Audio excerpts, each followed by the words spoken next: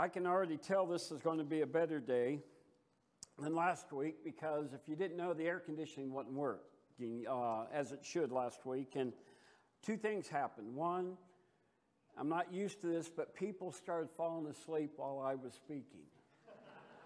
And I'm only kidding about not being used to that. Every preacher accepts that. But the other thing is, before I knew that the air conditioning wasn't working, I thought I was coming down with that virus. And so I had a lot of reckoning to do, and I was prepared to give a lot of apologies for hugging people. So we are in a study that you have been doing for some time about core beliefs of the Christian faith. And today we're talking about the Scriptures. And so important are all of the beliefs that we have, and this one is right there with all the others. But I want to talk to you about the fact that we receive a lot of good wisdom and knowledge from many people. In fact, as I look back in my life, I'm blessed by people who have poured into me to tell me what I did not know. My parents, teachers, so many teachers were a part of that process. Coaches, I think of ministers and friends. People who gave to me riches in the form of information and experience that I did not have yet, but they did. And it was truth that so many of them were telling me. And some of their wisdom I was seeking, some of it I wasn't. They gave it to me regardless. Some of their wisdom they spoke, but oftentimes it came through in their lives, the way they lived out what they knew. I often think of Francis of Assisi, who said, preach the word or preach the gospel always, and when necessary, use words. And words are always necessary, but words can never replace the life that can be observed.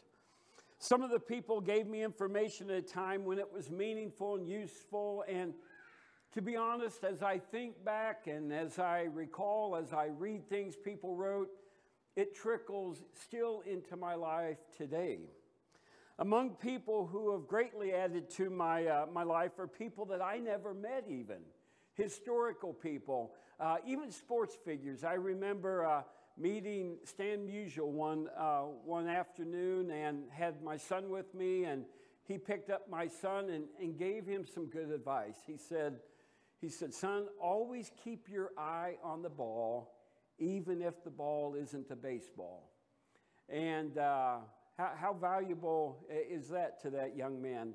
Or another man named Buck O'Neil. Buck played with the old Kansas City Monarchs in the Negro League, and he in his Hall of Fame message, he said something very profound. He said, I've seen great days in Buck O'Neil's life. I've seen him hit the home run and hit a triple and hit for the cycle and steal bases. But the greatest day in Buck O'Neil's life was the day that he came home to Christ as a sinner, saved by grace.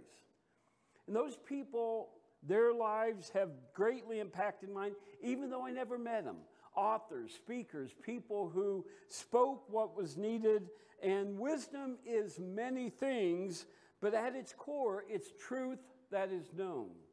Truth that we know. And this morning we're going to talk about the Scriptures as they relate to truth, but I would call it God's truth as we talk about the Bible. But the truth is that all truth is God's truth. It's not just that this is the only part of God's truth, but anything that is true because God has commissioned it or revealed it. And in particular, in our day, it's one thing that people talk about, my truth and your truth, and we've become so pluralistic that we accept the fact that we have different truths in our lives, and that is not the case at all. Your truth may be different than mine because of what you've experienced, but it's true for both of us if it's true at all. And so the greatest influence in my life as it relates to truth has been this book, the Scriptures. The Bible simply tells the truth for all people at all times. And many of you have been in church long enough to know that there are a lot of lessons that have been taught, Sunday school lessons, VBS, church camp lessons about unique things about the Bible, that the word Bible means holy book, or that it means literally scroll. And that's from the Egyptian process of compiling both the outer part and the collection of words that are written. We remember being taught that the Bible was divided into two sections, or testaments, or covenants, or sometimes we hear of them as compacts. And that is true also. And that the Christian Bible is divided up into 66 books, and there's 39 in the Old Covenant, 27 in the New. It might surprise you to know that it hasn't been that long ago that the Bible didn't have chapters and verses in it. And that makes sense because quite often you will hear people in the New Testament quote authors, not give locations of where scriptures are to be found. These books in the Bible that we have are further divided into books of law, into books of history, poetry, and the prophets. And in the New Testament, biography books, or gospels we call them, a history book. There are epistles or letters, a book of prophecy. I didn't really fully ever comprehend this until we went to Israel, that the Old Testament Jewish Bible looks different than ours. And in fact, it's different. After the first 5 books of the Bible, the Torah, the next section begins to reveal the differences. There's a difference in the number of books. There are no first and second books as we have them divided. And it's a difference in the order. And Chronicles is the last book in the Jewish Old Testament, Old Covenant. And it's helpful to know some of those things. You might even remember from church camp, and we'll test you on this today, what is the longest chapter in the Bible? Anyone remember? Don't memorize this one if you're given a choice to memorize for credit at camp. What is it? Psalm 119. What's the shortest? Psalm 117. I'll help you out. What's interesting is in between the two would be Psalm 18, the exact center of the Bible, chapter-wise, Psalm 18, and the exact center of the Bible by verse, Psalm 18, verse 8. I never knew that until I was reading that a few years ago. The faith chapter of the Bible is Hebrews what? 11. The love chapter of the Bible is what? 1 Corinthians. Guys, you better get this right. 10 Commandments, Exodus 20 is where we often identify that as. And the creation chapters, Genesis 1 and 2. All of these pieces of information about the Bible are helpful, but they're only helpful so much as what is in the Bible is important. If what is in the Bible is not truth, then all that information is just trivia, and maybe not even meaningful trivia. So we're going to talk a little bit about the significance of the Bible, the why, not just the what. And there are a lot of different ways we could approach a topic of the Scriptures today. We could do it by apologetics, trying to make the argument that the Bible is true, and that's certainly valuable. There are a lot of other ways to look at it as a historically accurate book, and that is also valuable. But I want to talk to you a little bit about the why this morning that the Scriptures are important. I want to share 2 scriptures with you right off the top that make this argument. 2 Timothy 3:16, the Apostle Paul says, all Scripture is inspired by God and profitable for teaching, for reproof, for correction, and for training in righteousness. All Scripture is inspired or authored by God. And that means to be inspired is to say that it is God-breathed. Some of your translations would even say that it was from Him to people that He chose to deliver it to all people.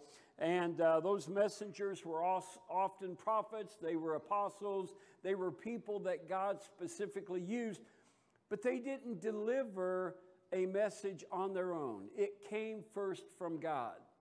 And that is core to what we believe. If you don't accept that, then I don't know what in the Bible we would accept as being truth. If we can pick and choose what we want to be from God and pick and choose the parts that are from people, I don't know that we're left with anything with any certainty. Take a look at Thomas Jefferson's Bible if you ever get a chance, and it's a lot shorter than ours. And the reason is he tore out pages of miracles and things he didn't understand or didn't want to understand, and was left with really a benign book of good things to tell people and good principles to live by. But you can't pick and choose and come up with a book that you call God's Word. It's all inspired by Him. 2 Corinthians 2 talks, Paul continues talking. He says, "For what person knows a man's thought except the spirit of the man which is in him? And we impart this in words not taught by human wisdom, but taught by the Spirit, interpreting spiritual truths to those who possess the Spirit." And he's saying that we wouldn't know God unless we knew God's words, unless He had communicated to us. Another important scripture in this understanding is 2 Peter 1:21. It says, "No prophecy ever came by the impulse of man, but men moved by the Holy Spirit spoke by God." And again, inspiration is the process of the spiritual man being moved to write what God had put on their heart. This is so foundational to what we need to believe as Christians. Without inspiration, without divine inspiration from God to us, we would know very little about Him. We may be able to discern some things about Him, but we wouldn't know fully that it was truthful, and we wouldn't also be able to speak accurately of Him. So the burden for God to reveal Himself is on Him, not us. We can't create Him. As Christians, we must believe that both the writers and the writings were inspired by God, and that God put on their hearts of the authors all that they would write down, and exactly what we need to know God, exactly what we need to know to please Him. But without having that faith, that confidence, that trust, we're left with a lot of uncertainty. There are discussions I think people have whether it's the inspiration is with the original text or with the versions that followed, and some are much more accurate than others. But at the very least, we have to believe that we have exactly what God wants us to know in the inspired autographs. So consider this illustration. I don't know if any of you ever had ant farms. We tried it for like 2 days, and they all baked inside our little aquarium. But if you cared a lot about an ant farm and the ants that were in them, and you needed to get into their farm somehow to save them because you cared about them, it would be entirely required that you do all the work. They could not come to you, nor could they understand you. And even though we have more in common with ants than we do with God, because He's greater than we are in our greatness to the ants, the burden would be on us to enter their world to save them. And that's exactly what was required of God for us to know anything about Him, that it was required that He came into our world to reveal Himself to us. And yes, it was His world that He had created, but apart from Him, we wouldn't know much. We don't have the luxury of walking in the garden with Adam and listening to he and God talk like Adam had. And we don't have the opportunity, as the prophets did, to hear God, or as Moses did, to see the train of God. we have to trust that God revealed to them exactly what he wanted us to know. So the what's of the Scripture are important only to the degree that the why is. And the why is important, so important that we have to follow it exactly in order to get where God wants us to be. And that means something very important, that our information about God should always flow from this book to our hearts, not through the middlemen of people who have written books about God. And that's a tricky thing, because there are awesome writers that tell us things that we wouldn't understand nearly as clearly, but we have to measure their words by this word. And we have to, in the end, judge them by what we read and hear. They are not our go-between. They are merely brothers and sisters that are walking alongside us, trying to understand what we wouldn't otherwise know. In other words, the writings of Luther and Campbell and Stone and Wesley and Calvin are only true to the extent that they line up with this book. It's not this book that we measure by their writings. It's their writings that we weigh by this book. Or to say it another way, we don't look to the Bible to support what other people say, just the opposite. We judge them by what this book says. And where there are differences, we regard that as a difference in their teaching, as an error, as a misunderstanding. And that is perhaps why the church does so much of its greatest work in teaching. There are a lot of important things that the church does other than teaching. And not only important things, but essential things, and even commanded things. And they're all important, but only so much as they relate to right doctrine. Preaching is an essential part of the church's work. And the only preacher in the church is not the one who stands here. You are all preachers. You are all speaking the Word of God when you're speaking truth, and you're all speaking the Word of God when you're living the truth. And you're as capable and even obligated to speak to me as I am to you. But only is that valuable when right doctrine is being spoken. Worship is commanded in Scripture, and it's something that God gave us as a requirement for us to do to Him long before we thought it'd be good if we sang to God. I mean, do we really think that we're that good of singers that He would want to hear from us, unless it's because we are His children and we are obeying Him, and He sees in us the same thing that we see in our children when, in their less than perfect attempts, we see their heart coming forth. But sing about wrong doctrine, and it doesn't have the same effect. If the words are not scriptural, if the words are not true, if they're not right doctrine, it may be more of an abomination to His ears than it is a pleasure to His ears. Fellowship is important. Being the church, sharing in the life, it's often more desired than even the right teaching, but fellowship can go wrong too if it doesn't line up with Scripture. Youth groups and children's programs are important, but only if they're pointing people to Christ. I was talking to my dad this week about a guy that he used to work with who had a raunchy vocabulary. And this guy was talking about needing to get home the weekend because he was on duty to teach Sunday school.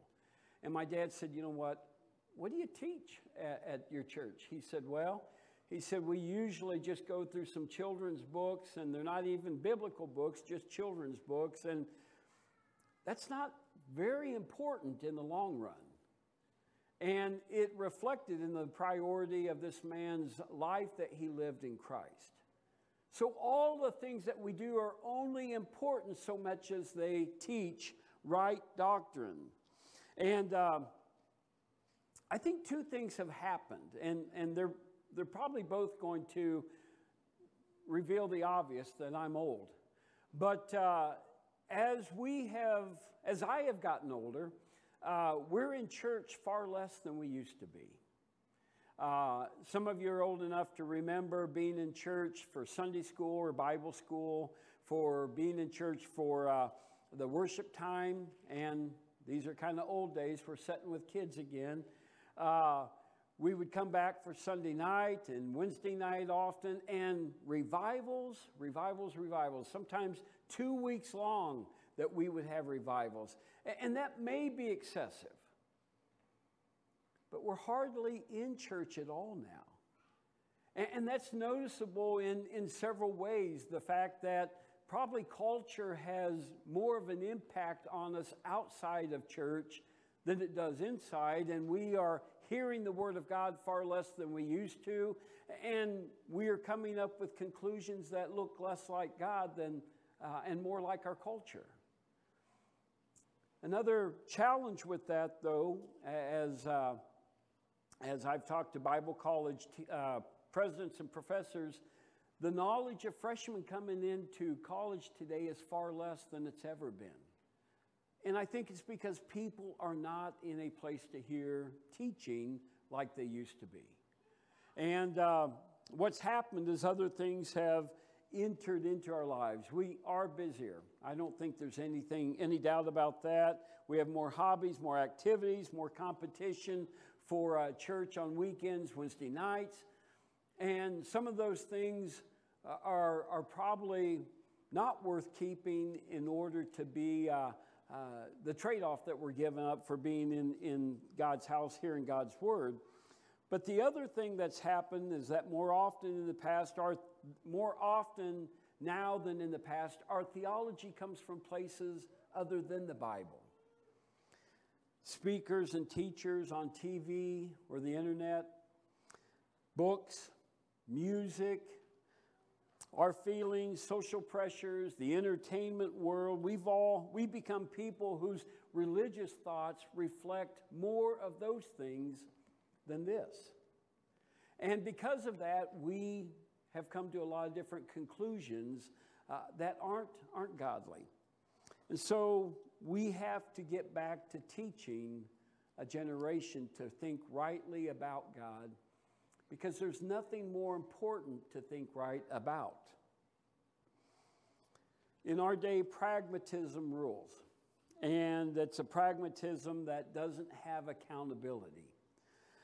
Sin has become debatable, and often it's become acceptable, but not for the victims.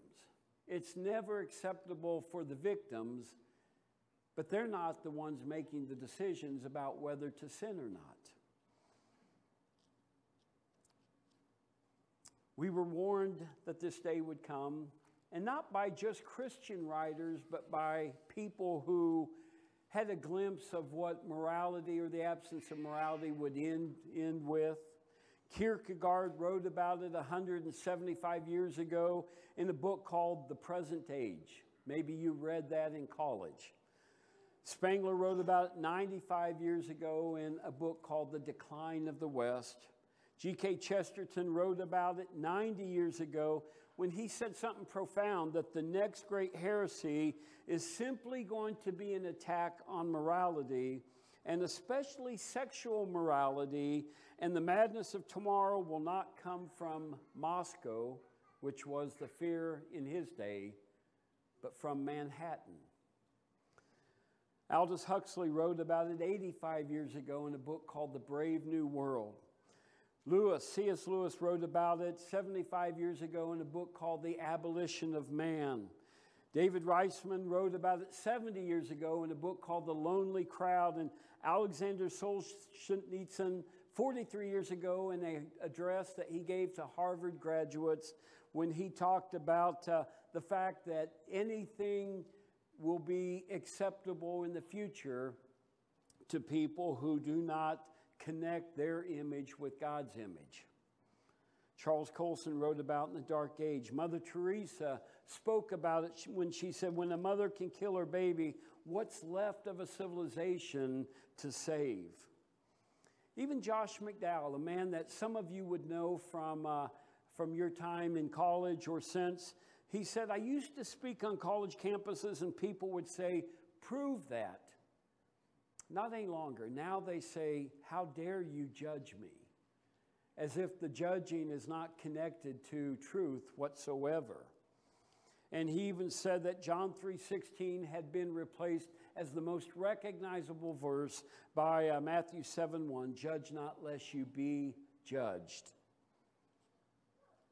The voices have been many who helped us to understand where we would get. One in particular, a Christian writer, A.W. Tozer, said something profound that when what comes to our mind when we think about God is the most important thing about us. And he said also that history will prove that no civilization has ever risen above its concept of God. So what happens if that concept changes? What happens if we divorce ourselves from the truth of Scripture? What happens if all of a sudden we don't believe the many things that the Bible tells us? Things such as creation and the created order, and most importantly, the Creator. What happens if we don't understand humanity and the origins of humanity and the fact that we were created male and female? What happens if we don't understand the nature of sin and the consequences of sin?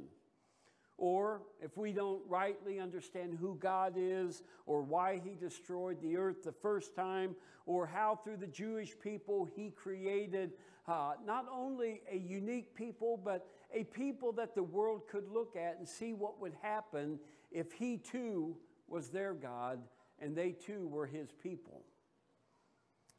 Without the law, we wouldn't truly understand what God wants from us. And without the Bible, we wouldn't understand heaven, and we certainly wouldn't understand hell. What happens when that evaporates from our knowledge?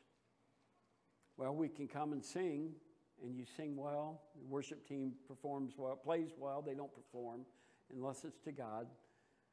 But we can do a lot of good things, but they're not meaningful unless they line up with the truth of Scripture. It's interesting that even believing people in the Scripture had differences. People that had followed Jesus, walked with Him for 3 years, listened to everything He taught, obeyed what He commanded, wrestled with moments that they were more obedient than other moments. Even they had disagreements that had to be worked out. At Pentecost, you'll remember all are gathered in one place. They're there to celebrate the Pentecost, and they experienced the arrival of the Holy Spirit. But an accusation was there as to who the people were speaking in tongues and what they were up to. And they were accused of all things of drinking too much. And the Apostle Peter took them back to the prophet Joel, telling them what was predicted, and then he gave them a clear explanation of who Jesus was from David's prediction of the resurrection. And the Scriptures settled that disagreement. In Acts 15, some were teaching that all observers of Christ, all of the followers of Christ, had to be circumcised to be saved. And in other words, the law is still in effect. And Paul and Barnabas will travel to Jerusalem to give a report to the elders and the apostles about the matter, to explain how Gentiles had been converted. And after discussion, the Apostle Peter shares how God made the choice long ago that Gentiles might hear and believe the gospel, making no distinction between the two, and not binding the Gentiles to the yoke of the Jewish people, he said. But again, it was looking back that settled the present. There were arguments in Romans 14 over holy days and holy food. And there was a disagreement regarding what believers would eat when they would worship. And from the Apostle Paul will come the reminder, don't look down on people who eat what you don't feel like you can because of your conscience. And they too should not look down upon you. Everyone has to come to that conclusion alone, but we don't judge our brother on that basis. Same thing with regarding the Sabbath observances and the requirements. God's the one who judges. And there were many disagreements. You would think people that all believe in the same book would always come to the same conclusion, but there were many disagreements. Some were cultural, some were theological, some were because of personalities in the church, and that is always a risk when you have personalities in the church. Some of the differences were because people were at different places in their faith. Some had been following longer than others. Some were new to the faith, but maybe more vocal than they should have been. And some of those practices that caused disagreements were because there were people in the church that had strong convictions, and there were people who didn't feel as strongly. Some of the differences had to do with Jewish and Gentile believers. And in Galatians 2, Paul will argue that God does not judge the outside, but rather the inside. And that those accepting Christ as either Gentile or Jewish were going to have to accept each other as brother and sister. The apostle even had to confront Peter's own immaturity because he took a step back in his understanding of culture, and he would not eat with Gentile believers. And an apostle of the Lord has to be rebuked by another one for his wrong thinking about something important to the heart of God. Paul takes him back to Abraham, though, and to the fact that Scripture foresaw that God would justify the Gentiles by faith, to the conclusion that he will say, you are all God's sons through faith in Christ Jesus. For all of you who were baptized into Christ have clothed yourselves with Christ. There is neither Jew nor Greek, slave nor free, male nor female, for you are all one in Christ Jesus. If you belong to Christ, then you are Abraham's seed and heirs according to the same promise. And that meant something important as Peter heard it. These are your brothers. Sit down and eat with your brothers and sisters. They don't have to be chosen by you for you to recognize who their parents are, who their father is. The solution to all the problems was always the same, though. Let's go back to the Bible. Let's listen to what God said in the Old Testament. Let's listen to what Christ preached. And combined with that, let's speak the truth. Let's hear the truth, look for the truth. But let's also have the heart of a God who loves all people and a Christ who died for all people. I had an education class years ago where a lady came to speak about multicultural issues. And I wish you were on the college campus to see the fact that the world is there. We have 100 nations of people on campus.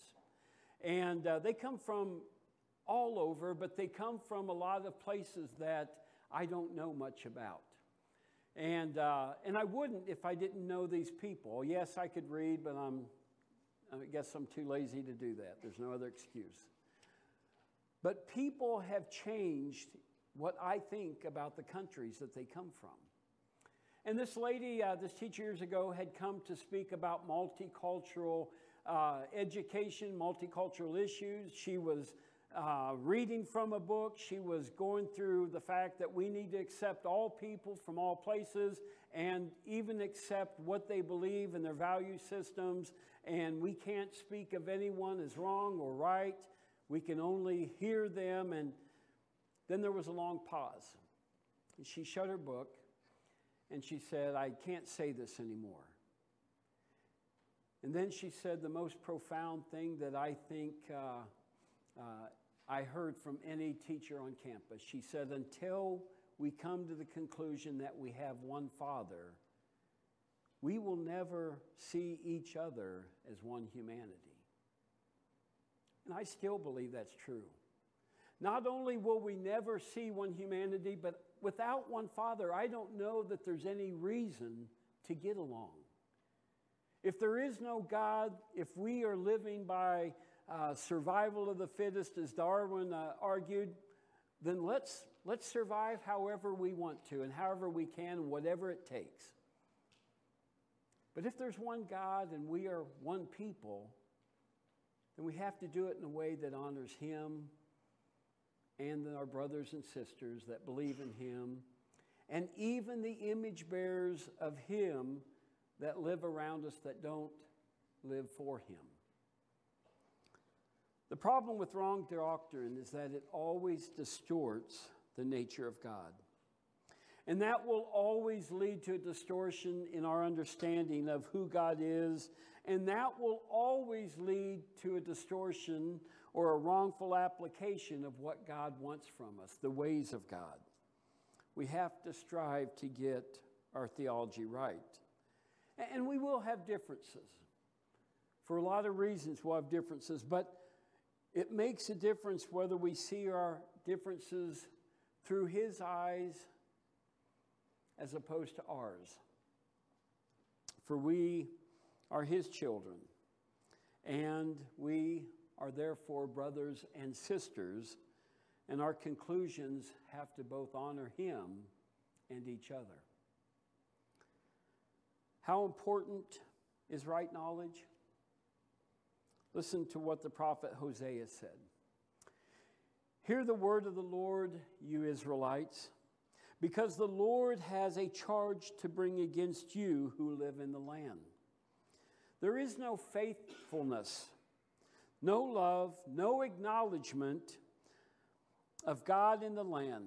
There's only cursing and lying and murder and stealing and adultery.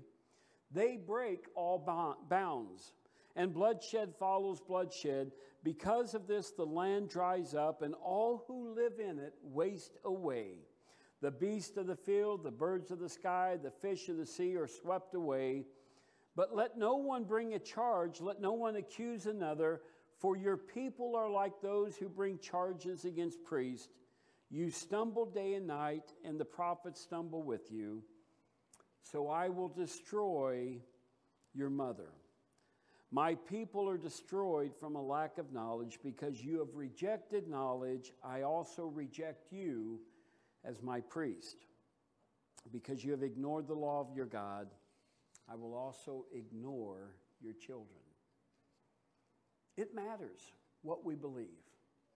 It matters what conclusions we come to. It matters how we live in light of what the Bible teaches. All Scripture is inspired.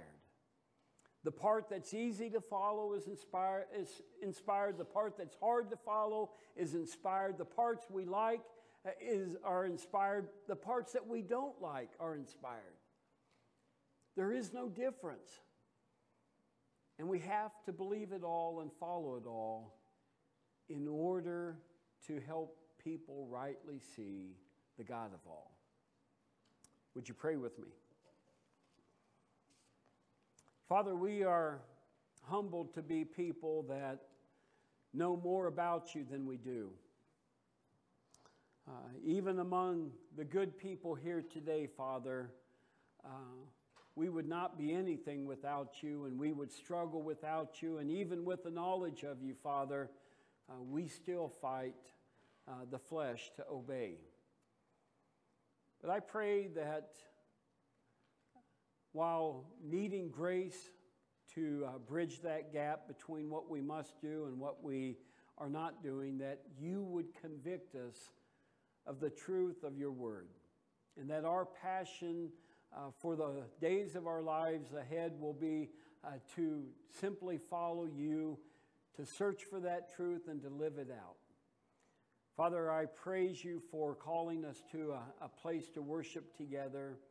And may this always be a light, a beacon, Father, that shines in this world for your glory and for your truth. In Christ we pray. Amen.